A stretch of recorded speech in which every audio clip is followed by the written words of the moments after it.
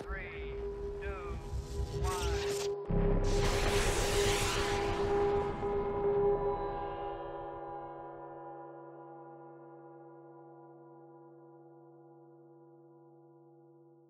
Hello everybody, welcome back.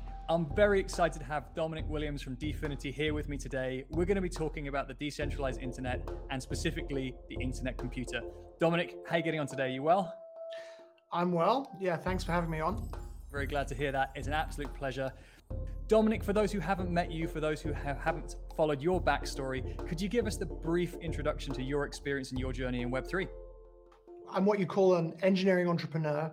I'm a very technical person that likes building different kinds of technologies and services and so on. And before I got into crypto, which was a long time ago, before the word Web3 was being used, I had created a massively multiplayer online computer game. Very cool thing, actually. Spent a lot of time on the back end of it. It supported millions of users. And I'd raised venture capital in America, so I'd relocated from London to Palo Alto in Silicon Valley. And 2013, Bitcoin had been on my radar. Never had the time. Back in April, it did one of its kind of parabolic jumps, and everyone started looking at it, going, "Wow!" I started trading Bitcoin and got sucked into crypto. By the end of the year, I was working full time in crypto. I had some sort of antecedents to that. Like sort of 1998, 1999, I've been playing around with this library called Crypto Plus Plus by a guy called Wei Dai.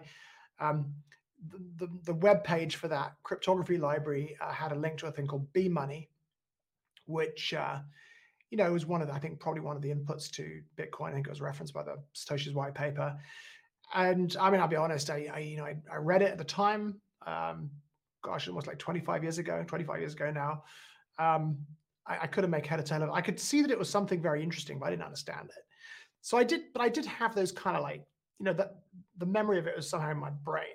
And I've been playing around with applied cryptography and distributed systems, for a long time. And so, when I read Satoshi's paper, of course, I was completely enthralled, like many people were, and decided to get involved with crypto full time. To begin with, I was just trading crypto. By the end of the year, by the end of 2013, I decided I wanted to create something called Gamecoin, which would be like a virtual currency for the games industry, and would allow people to, sell virtual goods and then move value to another game and buy other virtual goods and create some kind of like, virtual goods economy.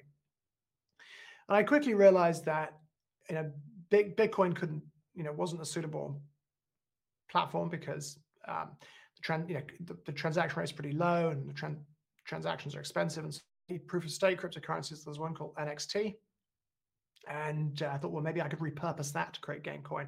Started digging into it and realized that it's pretty technically flawed. There's some really interesting obvious mistakes that are being made. Tried talking to people developing it, and eventually, after a few months, realized that, wait a second, this isn't something that I can, repurpose.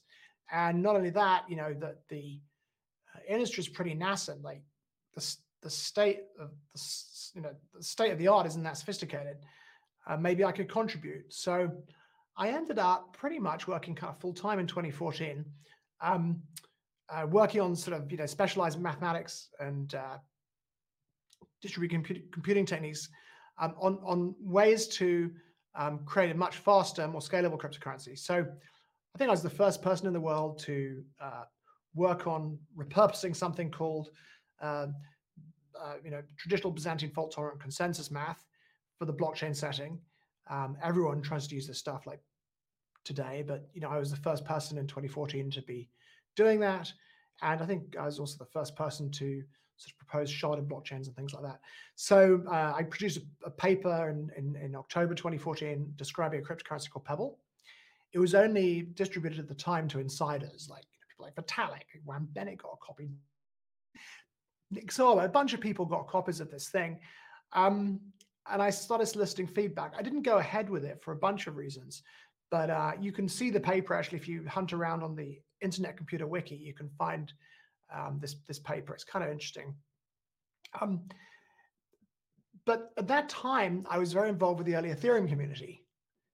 And of course, the big advance there was that, blockchain wasn't, a blockchain, we're beginning to see that a blockchain could do more than just host tokens, right? So, Pebble really was, it was more like a traditional cryptocurrency, albeit with some special features. The idea was like, you could set up recurring payments to get rid of advertising on social media. So the idea was, people could set up recurring Pebble payments to Facebook to get rid of advertising in the Facebook experience, right? That kind of thing, which obviously requires the ability to process, potentially hundreds of thousands of transactions a second.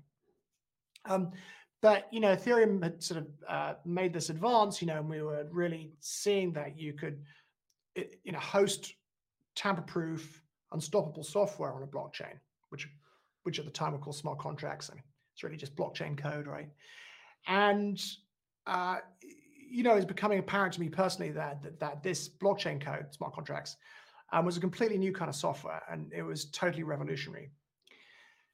And so I was sort of like beginning to pivot my interest just from, cryptocurrency, albeit with some features like for recurring payments and things like that, towards general purpose blockchains that could host smart contract code. And somebody in this early community, and it's pretty small back then, and it was like there was an early Ethereum community that like traveled the world, like a traveling circus, doing all these different events, and it wasn't really, we weren't driven by money, but love for the technology and interest in the potential positive social impact and so on. It was a really magical time in many ways. And then somebody in that community came up with this word, world computer, right? And I guess, it meant different things to different people. But for me, I think, I've been coding for so long now. I mean, decades and decades. I've built every kind of different system under the sun. And I've always been looking for the next thing, like there must be a better way of building systems and services and so on. And, I'd come from, in fact, my last kind of venture, I'd built this computer game that had millions of users. So for me, when I heard world computer, I'm thinking about a world computer blockchain that supports billions of users. And really, so I'm like, wow, like world computer, wait a second. This blockchain code, these smart contracts is a completely new kind of software. It's revolutionary. Look, it's tamper-proof. You don't need to protect it with a firewall. Can you imagine? And you could build systems that don't need a firewall. Imagine if you could build a large enterprise system or a social network. I mean, you wouldn't need a firewall to protect it. You wouldn't need a security team. This is incredible. It's unstoppable. It simplifies software development because code and state is kind of combined. And, the world actually spent $5 trillion in IT last year. $5 trillion in total. Of that, only $500 billion was spent on cloud, actually, right? So like 10%. And then 179 million on, cybersecurity, like, firewalls and SIEM logging. And now of that 5 trillion, a large part of it is actually just, operational cost, like 85% is the cost of people managing all this complex technology, right? So if you can simplify the way, if you can simplify how we build things like systems and services, whether that's a CRM system or a social network, you can really massively reduce the cost involved in IT, and that can be reinvested in more productive, creating new things that are cool, right? So I'm looking at this thinking, wow, smart contracts can do all of these things. That they're tamper-proof, right? You can build systems and services that don't need to be protected by firewalls. They can't get encrypted by ransomware. They're unstoppable, like the internet itself. It simplifies R&D. And of course, these other magical things, like you can make smart contracts autonomous, right? They can run under the control of a DAO, decentralized autonomous organization, or they can be non-updatable, just like these rails that stay the same and that everybody knows what they're getting. And there's no human or company that can control them. That has immense potential for things like financial rails and DeFi. And then, of course, you can process tokens and value as tokens and identity and things like that. So I'm looking at this thinking, wow, one day we're going to see a blockchain singularity. And blockchain singularity is going to occur when every system is built on a blockchain. Every system and service is built and running on a blockchain. And, by which I mean like all these, obviously all the services like enterprise services, Salesforce, social networks, everything, financial systems, exchanges, and of course enterprise systems. Because the benefits or the kind of the opportunity around decentralized technology, around automation through smart contracts, around equitability of those systems, the case for doing that dramatically outweighs the cost of all the bureaucracy and the IT overhead and all of the inefficiency that the existing systems have built in. Well, look, I mean, if you build something on Amazon Web Services, it's completely insecure. It can get hacked. The developers maintaining it, even if you don't get hacked, the developers maintaining it can go crazy, or they can go on holiday and the credit card can expire.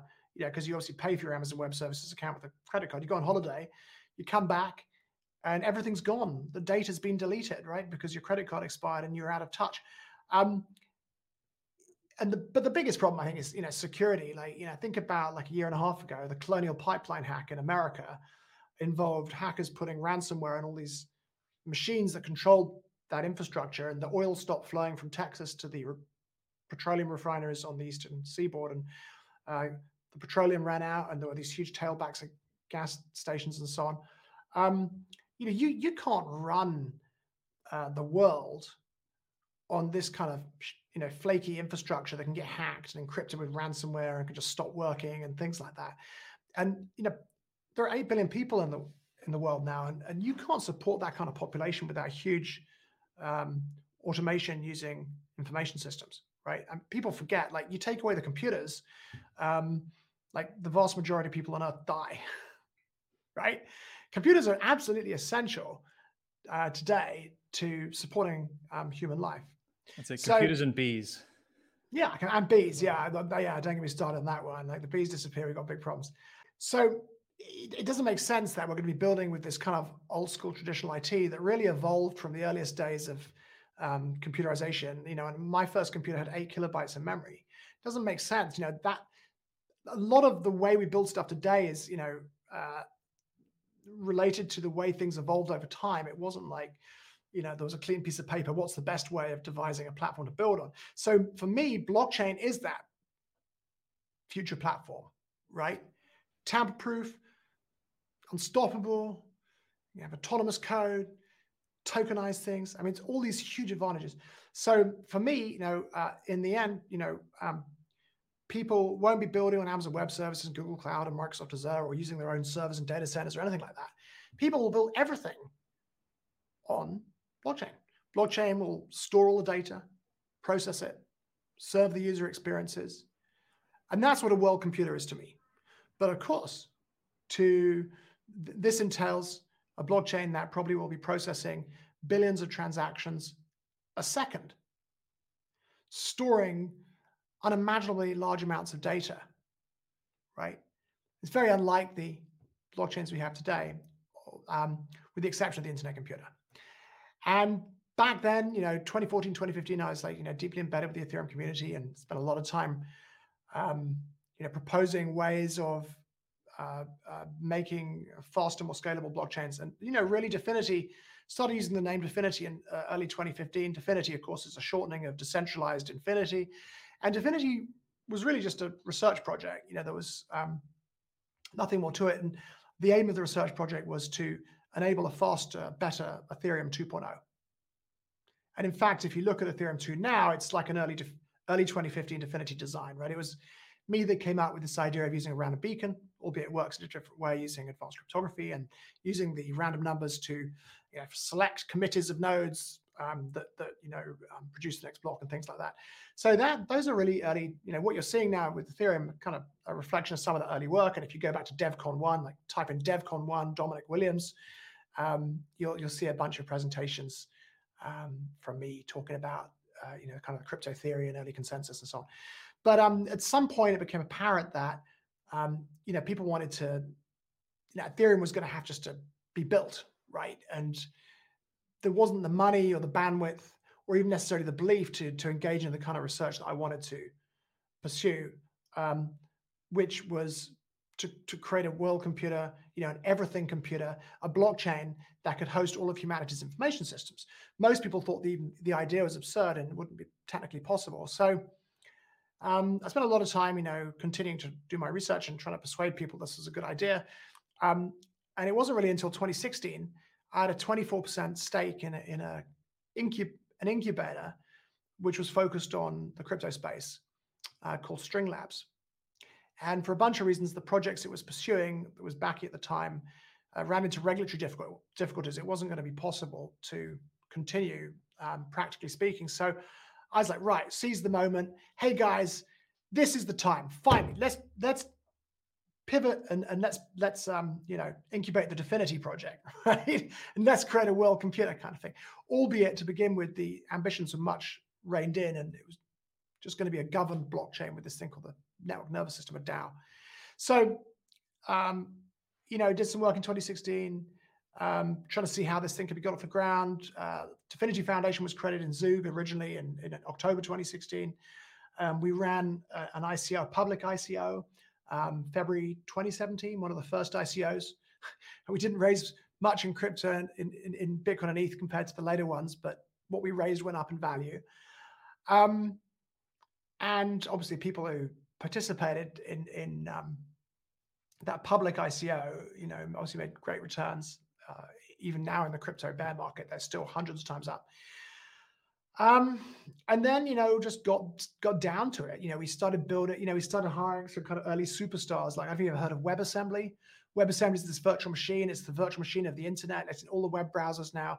The future of web apps is really WebAssembly. When you're, doing things in the web browser now, oftentimes there's WebAssembly involved. Like if you've got a Dropbox, there's a WebAssembly applet in the page that's compressing and decompressing the data that's going to their servers.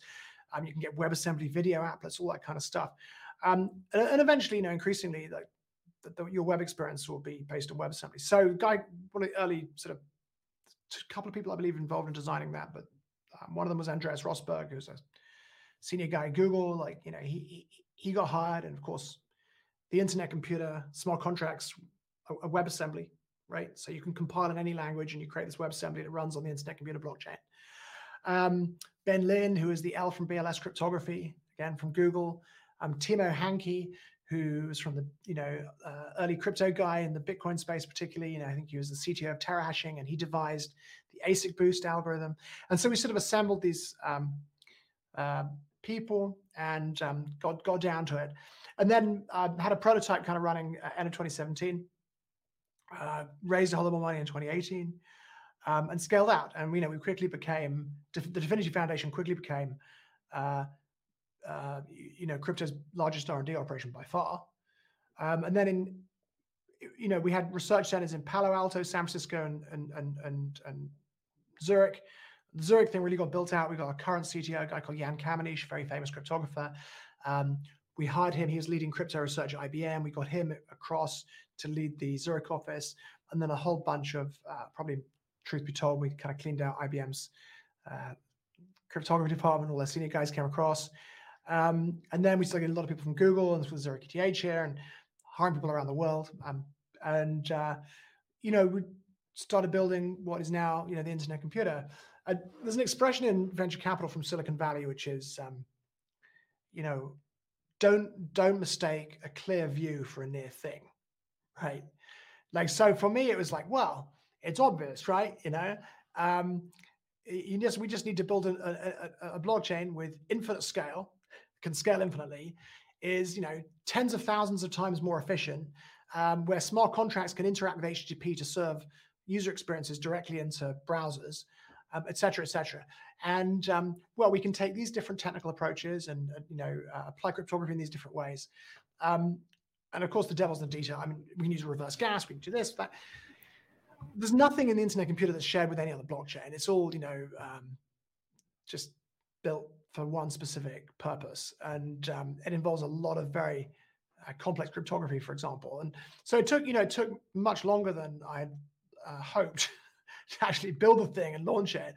And we came out of our sort of proverbial garage, if you like, in May 2021 and launched this thing. And, it's been an interesting journey, but the internet computer exists. And what many people don't know, because there's a lot of people that are very worried about the internet computer. What does it mean? Is it going to disrupt the status quo?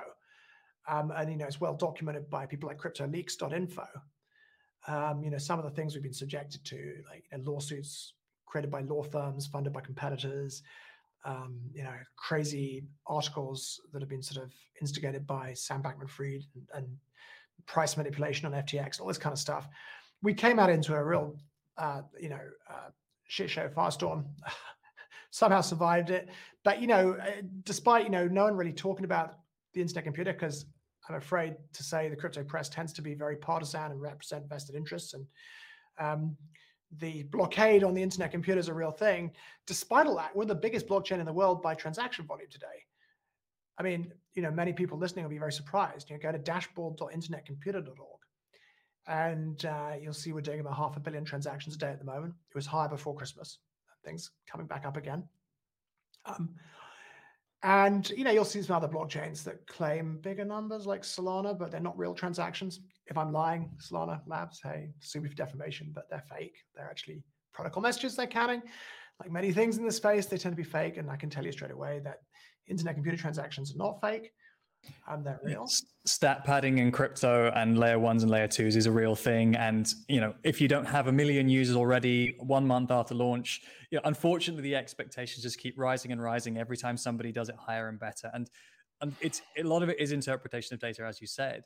But 500 million transaction data is not insignificant. Tell us about where's that coming from? Who's building on the internet computer, or what applications are running? Tell us more about what sits underneath that. Well, so it's easily understood. So currently, most of there's a huge variety of stuff being built on the internet computer, which is extraordinary when you consider that this is organic growth. Like, this growth has occurred after our token price fell 99% after price manipulation and all kinds of other stuff. We've had articles in the New York Times saying we're a rug pull. We've had class actions created by Avalanche's sort of henchmen lawyers that they gave $500 million to attack competitors and so on. We've really been on the sharp end, and the crypto press refuses to report on the biggest blockchain in the world with the biggest R&D operation in crypto and so on and so forth. Despite, and in addition to that, we're a foundation, we're a not-for-profit, but we do have a grants program, but we give out relatively tiny amounts to people that want to build on the internet computer, a few $1,000s. You compare that to what happened in, say, the Solana ecosystem, where, what Sam was doing was, he stole $4 billion of customer assets, and then he invested that in 500 companies. A lot of them in the Solana ecosystem. And, you could just be a small team and it's like, hey guys, here's Alameda Research, here's several $1 million. FTX Ventures, here's several $1 million. Solana Labs, here's several $1 million. And then they go to VCs in Silicon Valley who are completely bought into the whole thing and nonsense, and they were giving several $1 million more. And then you hear this big press release, there's someone building on Solana, which really means building an Amazon Web Services, of course, right, to keep the tokens on Solana. And they got all this venture capital, and then the press is all like, wow, look at this, We don't do that. We've given out less in grants. The total amount in grants that we've given out is a fraction of what Sam and his, the VC backers, invest in a single Solana project. Yet, you look at the stuff building on the internet computer, it's real, it's incredible, it's, groundbreaking. There are real users. The transaction volume's higher. And there's all these people building these incredible things. It's organic growth. And that's happened despite the blockade in the crypto press, which refuses to even say the word internet computer. And of course, we know now how that was done. You were seeing things like, the bribe that was given to the CEO of the block by Sam. All this stuff slowly coming out. But despite the fact we've got a crypto press blockade, never mentioned the internet computer, the crazy stuff in the New York Times, the price manipulation, the class actions by this law firm funded to the tune of $500 million by Avalanche. Despite all of that, right?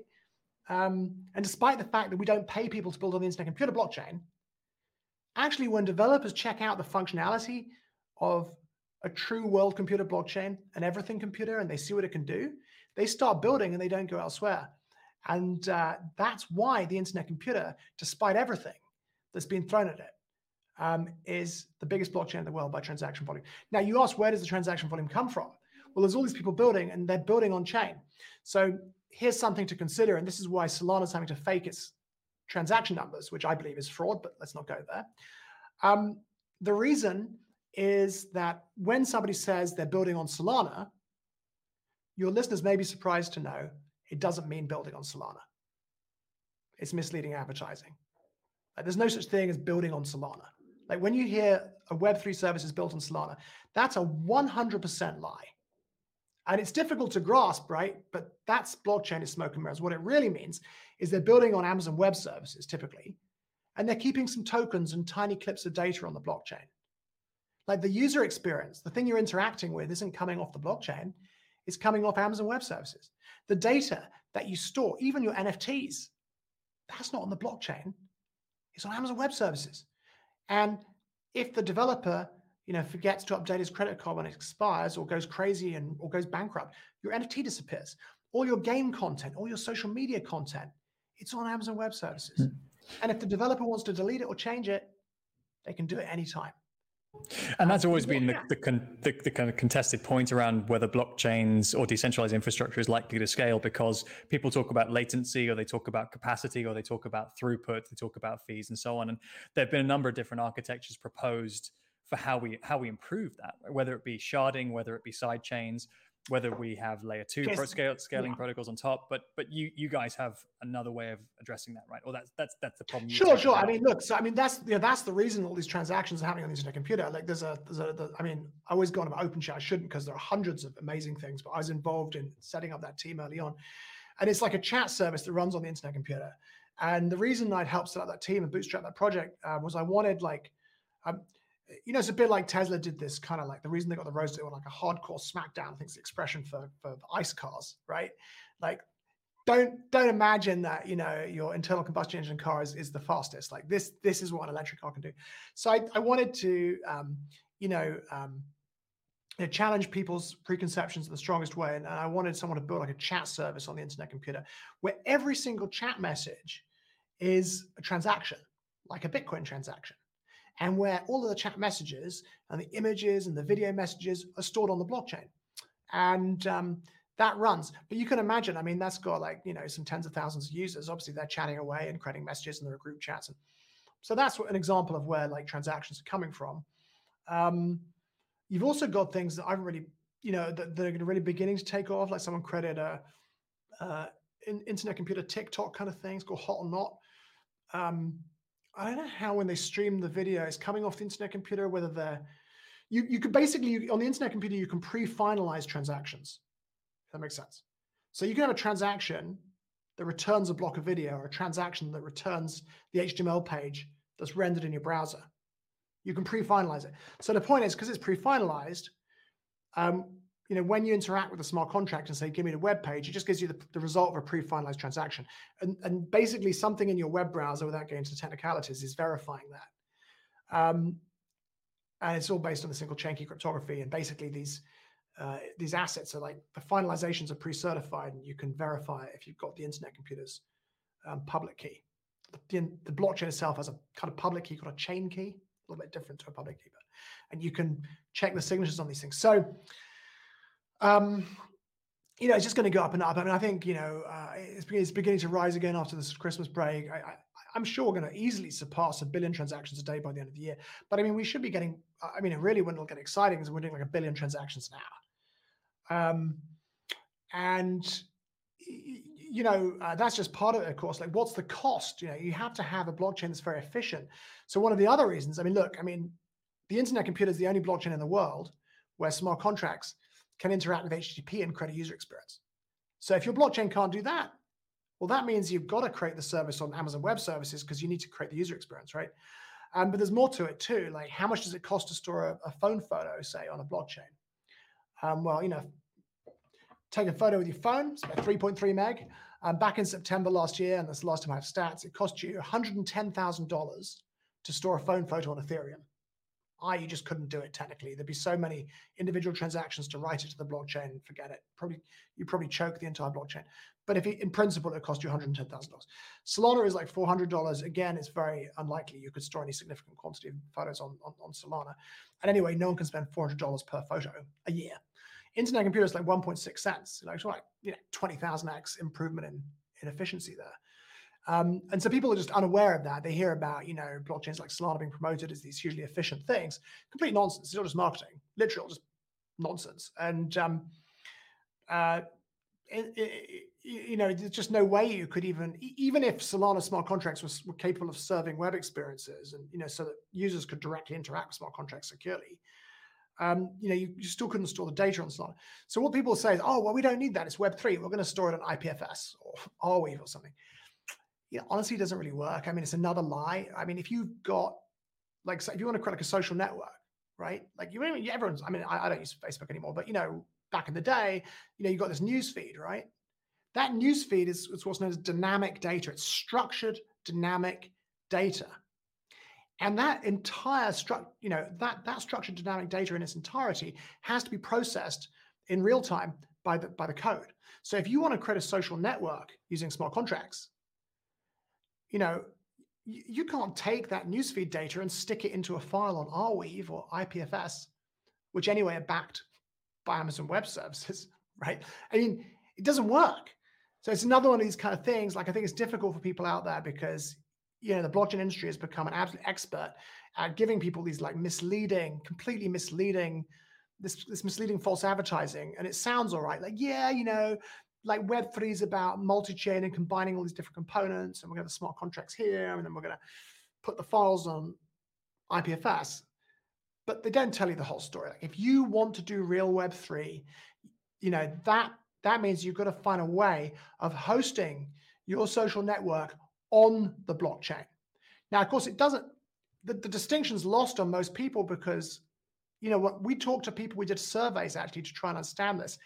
It was staggering. Like 99% plus of people in the blockchain industry, crypto journalists, mainstream media journalists who are interested, retail investors, institutional investors, even a lot of developers, they don't understand that when they hear built on Solana, built on this, built on that, they actually think it is built on the blockchain. They don't realize that it's built on Amazon Web Services. That's where the user experience comes from. That's where all the data lives. That's where all the data processing happens. It's just tokens and NFTs. And even the NFT is a token which has a reference to content that actually typically is also on the cloud too. So, and even the blockchains themselves run on the bloody cloud. Like the internet computer is created a bit like Bitcoin using this thing called proof of useful work, but obviously a different system, but it's dedicated hardware. Like independent parties own these things called node machines, which are built to a public spec, and these things can be combined together by the protocol and contribute essentially to scaling out the internet computer blockchain.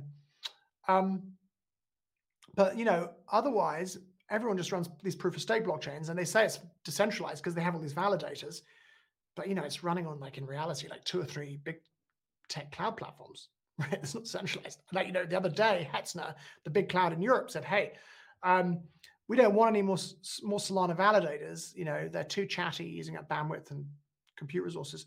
And they pressed a button, and 40% of Solana's network went offline. More than 1,000 validators, which is the perfect illustration of how, even if, look at Ethereum, 500,000 validators, they celebrated it. But, if all your validators are running on Amazon Web Services and Google and Hetzner, that's not really like that's not decentralization. That's just people replicating data and computation on one platform. And, Hetzner said, we don't want these Solana validators anymore. It's against our terms of service to run a Bitcoin client on the Hetzner network. They literally ran a script, identified all the Hetzner nodes, pressed a button, and they all went offline in a puff of smoke.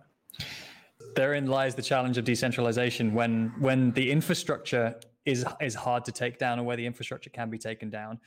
That is a significant threat to your ability to provide something that's unstoppable. So you mentioned interoperability in the story there. I'm really interested in your take there, because clearly you've identified that there are some parties or some sort of technologies that exist in Web3 today that probably won't go the distance, or that may not survive much longer in terms of their ability to be technically efficient, financially efficient, and so on and so forth. Are you an ICP maximalist, or do you see that there is going to be room for multiple blockchains that can interact? No, I'm not an ICP maximalist. I'm a blockchain maximalist, right? I'm not here for the money. I didn't get into this industry to create some stupid token and tell everyone a lie. And that's just, that's not what I got into this industry for. That's not why people working at Dfinity got into this industry, which is why I think it's very important for people trying to understand the blockchain ecosystem to look at the teams involved in these different projects. The people that work here have been working in tech for many years, and oftentimes are like senior computer science and cryptography researchers and so on, and huge numbers of senior engineers. They're not just like fly by night, quick money crypto bros. So when I say I'm a blockchain maximalist, I mean that. Look, firstly, like we're working to integrate and extend and enhance Bitcoin and Ethereum. A lot of our work at the moment is centered around that. So we're not, we don't want to see like one world where everything runs on the internet computer. We want the internet computer to be successful, but we believe in a multi-chain future, albeit we also believe that there's no room for fakery. And like, we're kind of horrified at these regulators who just obsess about these things like, is a blockchain's native token a security? Like, stop, our message to regulators is like, well, first of all, it's not a security, it's a digital commodity if it's created by a genuine decentralized network, albeit not all are, but like, we can do things today to protect retail investors. And that starts obviously with looking a bit more closely at some of this CeFi stuff, not getting bamboozled by con artists like Sam Bankman-Fried, who has done all kinds of bad things to us. Stopping them, somehow. I mean, you heard like Sam. Basically, 1/3 of the U.S. Congress has taken money from Sam Bankman-Fried. 196 members of Congress took money from Sam Bankman-Fried. Yeah, his money went everywhere in the crypto media. Went everywhere in industry research outfits, mainstream media, and it just distorted the entire space. Like, deal with the CeFi guys and let the DeFi guys do their thing. Like, Ethereum DeFi didn't fall down despite the stress and enormous stress placed on it. The problems came from centralized finance, CeFi, right? The interoperability, or the kind of the interfaces between the decentralized Web3 world and the world that's gone before, and it's entirely possible for us to exist as fully crypto sort of anarchistic financiers, completely off grid, completely on chain, completely pseudonymous if we choose to. But then we do have the responsibility sometimes of paying for school fees or being able to pay taxes in a certain jurisdiction and so on. So that you need fiat gateways. You can't avoid it. But you can regulate it, right? You can regulate it. You can stop people. Like, I can't even tell you like the way Sam worked in Silicon Valley. Like, he had, by the end of it, all of these VCs brainwashed and investing in these kind of junk projects. And they just creating this crazy flywheel where, the aim was like Sam had taken like that $4 billion, right, and put it into 500 companies, and there were other people doing similar things as well.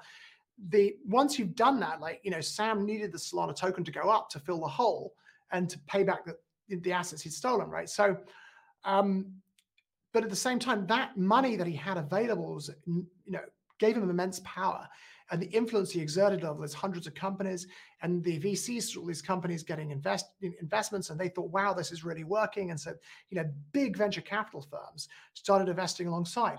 And even like really conservative, VCs like Union Square Ventures plowed hundreds of millions, I believed, into multi-coin capital, right? Carl Samani said, which is a bit like the last time that guy tried something, it was with EOS. And now he found a way of doing it with Solana, right? And he was... he basically was getting all this institutional capital, buying Solana, right? And then, that was driving the price up. Like, it was, that fund is multi-coin capital, like 90% probably, Solana, right? And so getting this vast amounts of money in, spending it on sols, putting the price up. And then at the end of the year, I think was what I heard a rumor that, he said, wow, look, the price of sols gone up. I made all this money. And he paid himself what amounted like $1 billion bonus. Right? And then the price crashed and all this, right? I don't know if that's true or not, but that's what I heard. All the LPs are out. But that's how the flywheel worked, right? The flywheel was a kind of fake thing where you basically, well, in this case, most of the money came from retail, like, 3 Arrows Capital took all that money from retail effectively by that scheme, and they plowed it into Avalanche and Near. Obviously Sam's empire was focused on Solana originally, but they diversified into Near and Aptos. And then there's Barry says, I don't know enough about that, but some stuff went on there. And the thing is, what you do when you've done that, you've taken that money, right? You borrowed it, and all these kind of funny things going on. You basically really, now you're on the hook. You need your stuff that you've invested in to work. So now you start doing all this kind of like shady, sketchy stuff, like paying bribes to people in the media effectively so that they write kind things about you and they write bad things about people, your competitors. So that's how the internet computer got shut out of the crypto media, because we're seen as potentially disruptive. And we've had the brakes put on the progress of what is incredibly promising technology because of market intermediaries and capitalism, which are two of the things that blockchain and Web3 are designed to uninvent. Or exactly, it's antithetical, and I think this is the lie that's been sold. So I'm obviously wanting to see. So if you ask me now, am I an ICP maximalist? No, but I also think that. I get a lot of pressure. Like I mentioned some of the differences. I remember back on Twitter, I was like, well, here's the cost of storing a phone photo on Ethereum, Solana, Internet Computer. And, you get these people saying, well, that's toxic. We're all in this together, bro. And you're doing comparisons.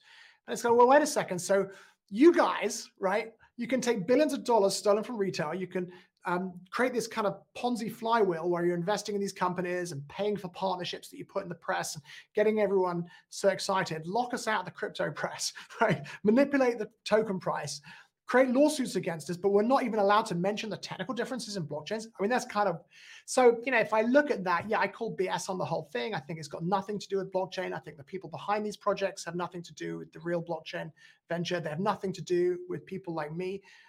Who got into the industry, a long time ago and spent large parts of their lives researching the technical means for creating something like the Internet Computer, who believe in the crypto project and the way it can improve society, believe in the technology.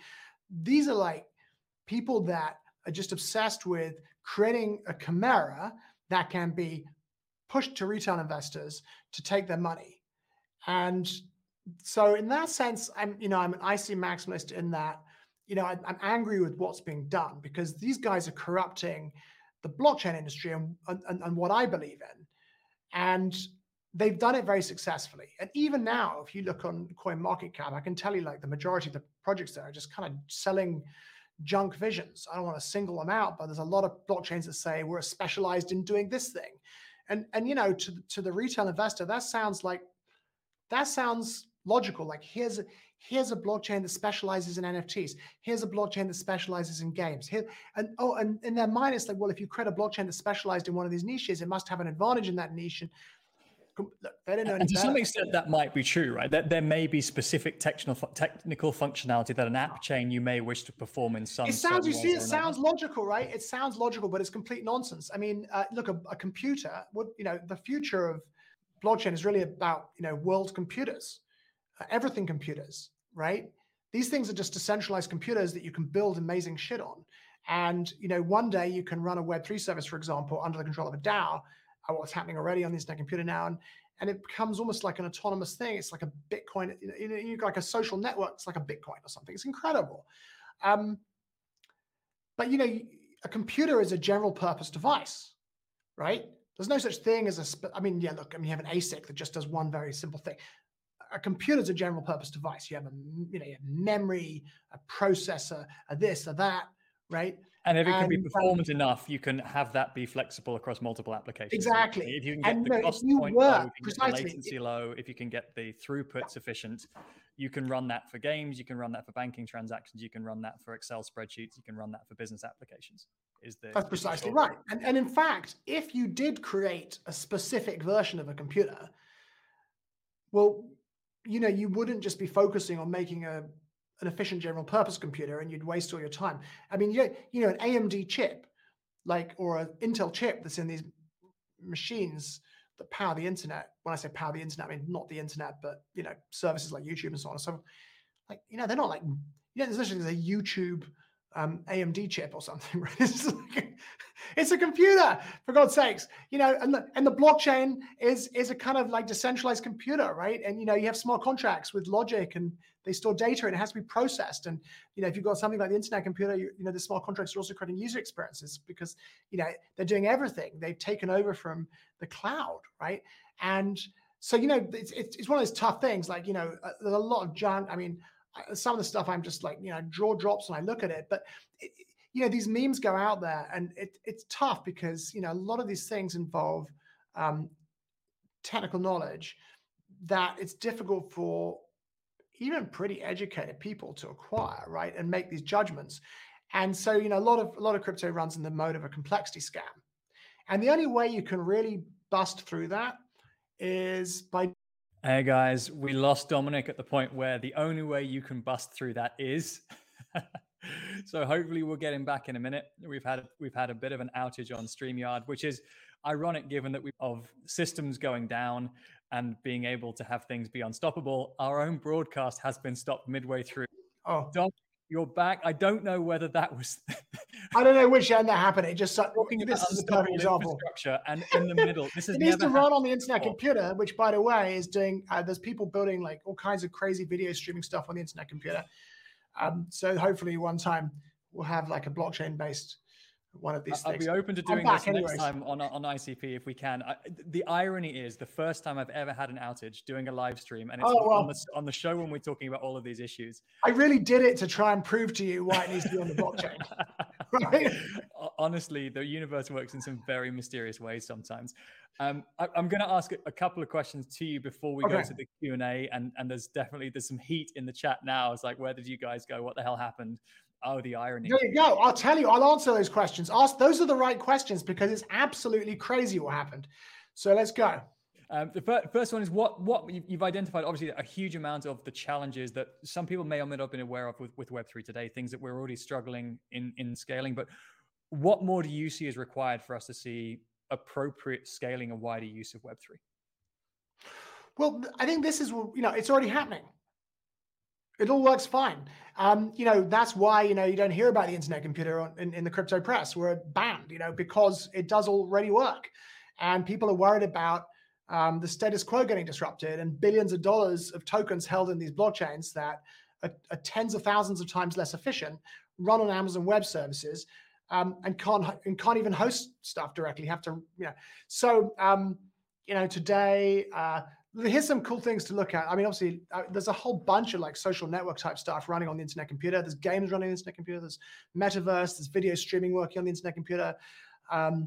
It's still scaling out. It's still improving, but it's already working. Like there's already huge amounts of activity on the internet computer blockchain, which is a world computer, a kind of everything computer. New stuff coming all the time. There's huge projects that you don't hear about, like huge, MMO games that are being built on the internet computer that are, nearing production.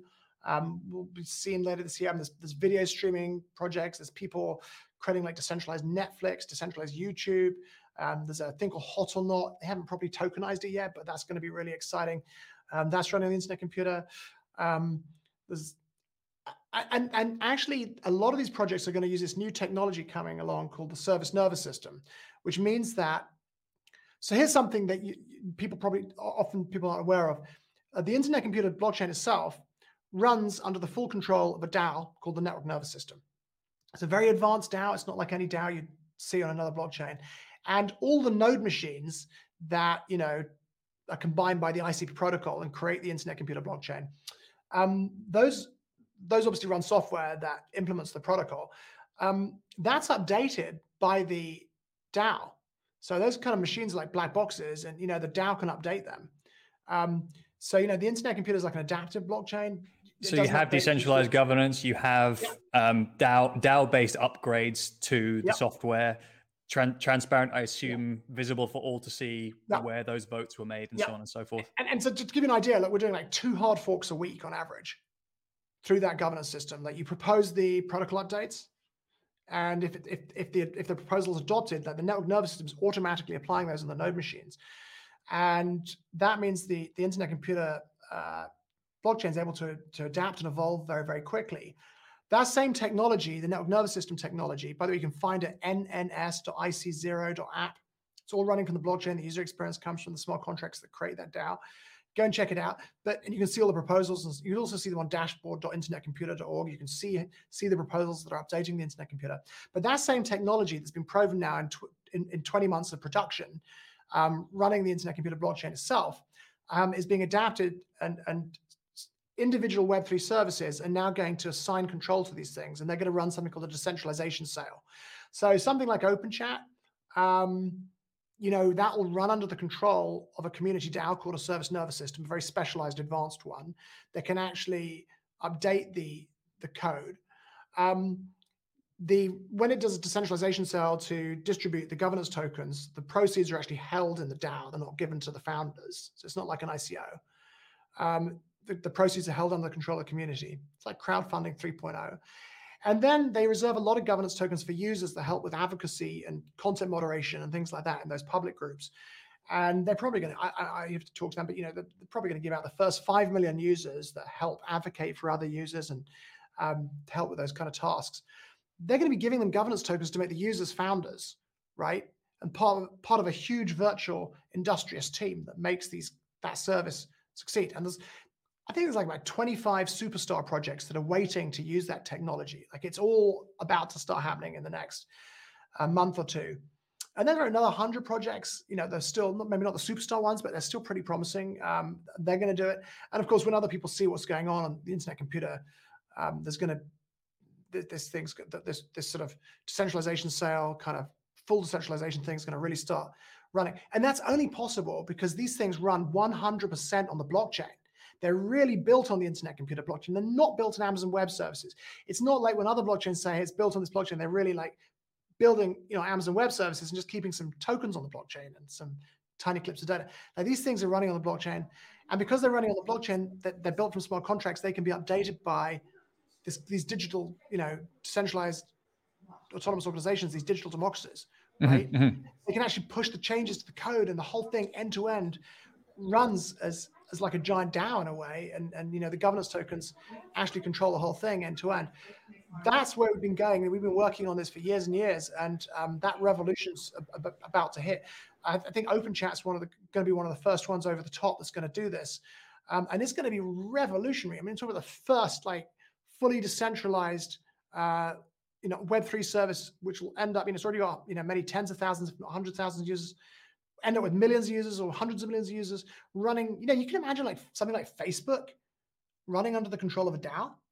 There's no company, there's no board of directors, there's no CEO, there's no tech team that can go in there and just change it. The whole thing is like an open source project.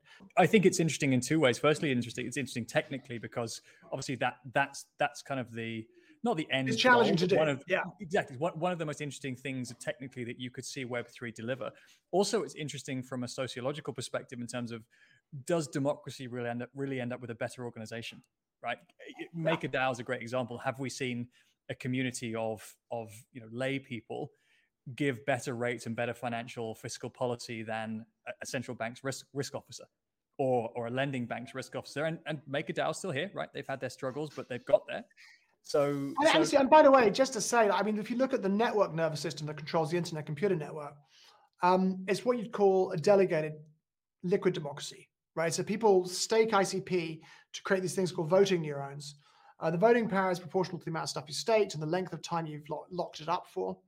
But you can make your neuron vote automatically by configuring it to follow other neurons. And if you can't do all the votes yourself, you're going to do that because you want to earn the voting rewards, right? And it just works very well. So far, it's made all the right decisions, adopted all the right proposals. If you wanted to, you could put a proposal into the network nervous system, it's permissionless, that had a protocol update that deleted all the data on the blockchain. Right? All those, which of course in the case of the internet computer, world computer blockchain means deleting all these Web3 services and social networks and games and now the new generation of DeFi. But the reality is that it's designed in such a way that it would never adopt such a proposal. But you do get a lot of controversy. There's all these forums and people whose proposals get rejected start saying, well, who's got all the voting power and who's got the biggest neurons? Democracy it's okay though. Democracy is messy. You can't get rid of the messiness of democracy and human nature, but you can design digital democracy frameworks that continue functioning, making good decisions, even despite all that messiness. And you're I going to think see a that's whole the- bunch of extensions to that coming out too, right? There's going to be intermediation for decentralized governance. There's going to be a whole ecosystem spun up around how to make digital governance smoother or more efficient, or Totally. moderation or mediation and so on. And we haven't even scratched the surface on how that works yet, which I think is, I'm excited to see more of that wherever it occurs, if it's internet computer, if it's other parts of the Web3 world, because like you said, it's going to be messy. We do not have muscle memory for this. But there's it's really like a binary thing. Like, you have a choice. The old centralized model, right, where you have a company, board of directors and a CEO, or and a bunch of devs who control some kind of service that's running on private servers or big tech's cloud, the normal model, and somehow it's really a centralized service, but it just maintains some kind of NFTs on some blockchain. You can have that, or you can have, what we believe in, which is, as blockchain maximalists, which is, no, there's nothing on centralized tech at all. It's all running on the blockchain. It's built entirely with smart contracts, which even serve the user experience. And because it's built entirely on the blockchain, instead of a bunch of devs and insiders and a company, whatever else it is, having control over this thing, and instead of the risk it can be hacked, you just got this kind of beautiful tamper-proof, unstoppable thing on the internet, on the blockchain, and it runs under the control of a community DAO, digital democracy, which pushes all the updates transparently, and which anybody can acquire governance tokens in and participate in. That's what we believe in, right? And the reason I think that's what's going to work is that it's only when you fully decentralize a Web3 service and run it in the mode of a protocol that it becomes like a blockchain itself, and you can truly tokenize. Like, if you're talking about airdrops to users, it's not so easy these days. Like, if you have a centralized Web3 service, like what you get in the rest of the ecosystem currently, that really has been built in Amazon Web Services, where the user experience comes from, all the data lives and so on, and there's a bunch of the devs at the company that built it put the credit card in, right, to pay for the Amazon Web Services, and it just keeps some like tokens on Solana or something, right, and some tiny clips of data. Well, you try giving like governance tokens to millions of users. Well, what's going to happen is, especially going forward, is the regulators are going to come in and say, hey, you're giving away illegal securities to stimulate demand. You're giving them away for free to stimulate demand, right? You can't do that. The only way that you're able to actually,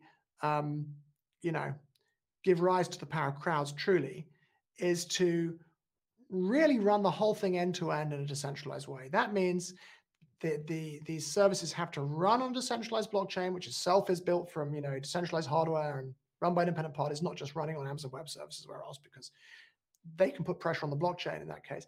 And the service itself cannot be centralized. It has to run entirely on the blockchain. All the data has to live there. All the content has to live there.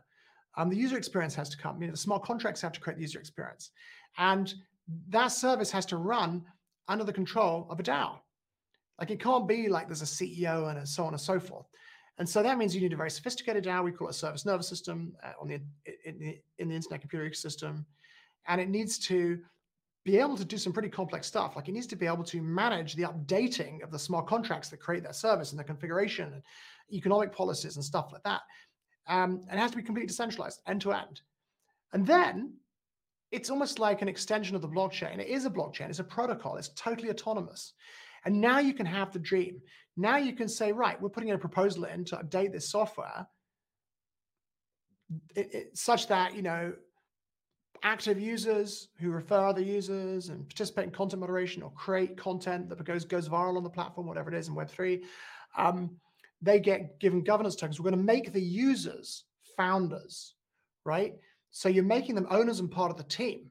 And now you're building a team of, like, through the community of millions of people, like developers, the entrepreneurs behind it, the users, everything, whose interactions are mediated through this digital democracy, and who really, in a way, are collaborating to make this thing successful from anywhere in the world, in the same way that people have in the past with blockchains themselves.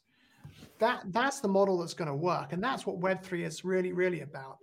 And by the way, lastly, someone on that topic, if anyone's interested in seeing how this will work with DeFi, DeFi on the internet computer works differently because it's a smart contracts are asynchronous and various other things. And there were all these standards that had to be developed, but just now things are starting to happen. There's a thing called, there's like a traditional financial exchange with an order book and everything that's created by a smart contract. And you can find it at IC, for Internet Computer, icdex.io. It's like a team of 20 people in China that created it. And the user experience of that DEX, which looks like something more like Poloniex or FTX, right? The user experience is created by smart contract. There's a thing called chain key cryptography. I won't try and explain it now, but the Internet Computer is also a multi-chain blockchain, so it can create transactions and run smart contracts on other blockchains, and without bridges too. So this exchange, this DEX, icdex.io, it's just in beta at the moment, but it's going to list most of the crypto assets on Earth, right? And there'll be no bridges involved. Like the crypto assets will stay on their original blockchains.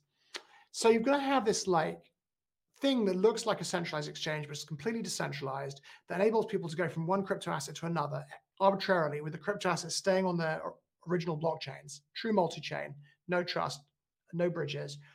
And that thing itself will run under the control of a service nervous system DAO, which means that all of the updates to the code go through the DAO. All the updates to the code are not only secure, but transparent. Like there's just no possibility of, like the Sam Bankman-Fried being behind the Wizard of Oz behind the curtains. They're going, ha, I just got to borrow these assets and invest them in my ecosystem kind of thing. I would have got away with it too if it wasn't for those pesky kids. Yeah, give bribes to the media and Congress members. I mean, come on. I mean, so that's the future, right? So, having the ability to run everything on chain end to end provides simply enormous advantages. So when you're looking at like icdex.io, it's worth having a look at. It's in early beta. It's only making a few tokens available at the moment. There's not much volume, but you can see how it works. It's exactly the same as a centralized exchange. And as that develops, they're going to start adding huge numbers of crypto assets, which can be exchanged without them ever leaving their own blockchains, and through this thing called chain key crypto that I won't try and explain now, but is part of how the Internet Computer works. And that exchange will run under the control of a DAO. So everything end to end is decentralized. The user experience is coming from the smart contracts, which is why you'll see a weird URL. When you go to icdex.io, it redirects to a weird URL. They haven't hidden it yet. It's just, you're just talking directly to a smart contract. All the updates to that code, all the data, the order book, everything's just smart contract. And the DAO's controlling the updates, and of course the DAO's built from smart contracts, and it's updating the other smart contracts. That's, for us, the future. Like the advantages are so overwhelming. Like why would, sure, we need like centralized exchanges to create fiat to crypto gateways, but the future is very clearly, decentralized exchanges as regards converting one kind of crypto asset to another. So far, we've had like a liquidity pool model, which is very good and very useful for a lot of things. But this thing is like a traditional exchange where you can put in limit orders, market orders. There's a lot of demand for that. And it's going to run end-to-end decentralized. Like that's what we believe in. As a blockchain maximalists, that's what we believe in. And there aren't any shortcuts. Like you just got to invest a lot of time developing the underlying network protocols that make this kind of thing possible. And that's what we've done. So just to answer the question, all this is happening now. People can check it out. And they can see for themselves that like mass market Web3 is already running. That's why the Internet Computer is the biggest blockchain in the world by transaction volume. Dominic, this has been an incredible, incredible run through everything that is great, not so great, and that needs to happen in the world of Web3 and the decentralized internet, and what ICP, what the Internet Computer, and what yourselves have been doing over the last few years. Anybody who wasn't au fait with the things that are good and bad about Web3 right now, after having listened to an hour of Dominic, hopefully you should feel more informed. You should feel maybe more curious, maybe a little disappointed. I know from a personal perspective, some of the things you've described today, we come across that on a regular basis. We've been through the years of, blockchain isn't that Bitcoin. We've been through the last 12 months, which has been horrific to watch from the sidelines as market intermediaries or centralized financial institutions have, I don't want to say sullied the good name of Web3, because Web3 may not have that good a name already, but I'm confident that the best way that we win over and create the transformations that the world will benefit from is to do it in code, is to do it in an open and transparent way, and to prove it in the applications that we build. And it sounds like yourself, Dominic, the team at Dfinity, anyone who's building an internet computer is going to be coming up with some stuff that people are going to want to check out. And that's going to be an important learning for all of us. We have run long. I was expecting to, but we have. I talk too much. I always do this. I even lost track. So I apologize to everyone. I just went on a tangent. I lost track. I remember talking about regulators. I was going to say to everyone, what we really need is like regulators, instead of focusing on what's a security and what's not, like, why can't they just like deal with misleading advertising, right? And just, yeah. So like, if you see a transaction count, like if some blockchain is publishing a transaction count, it better be transactions, not like protocol messages, right? And if someone says building on something, then it better be building on something and not on Amazon Web Services.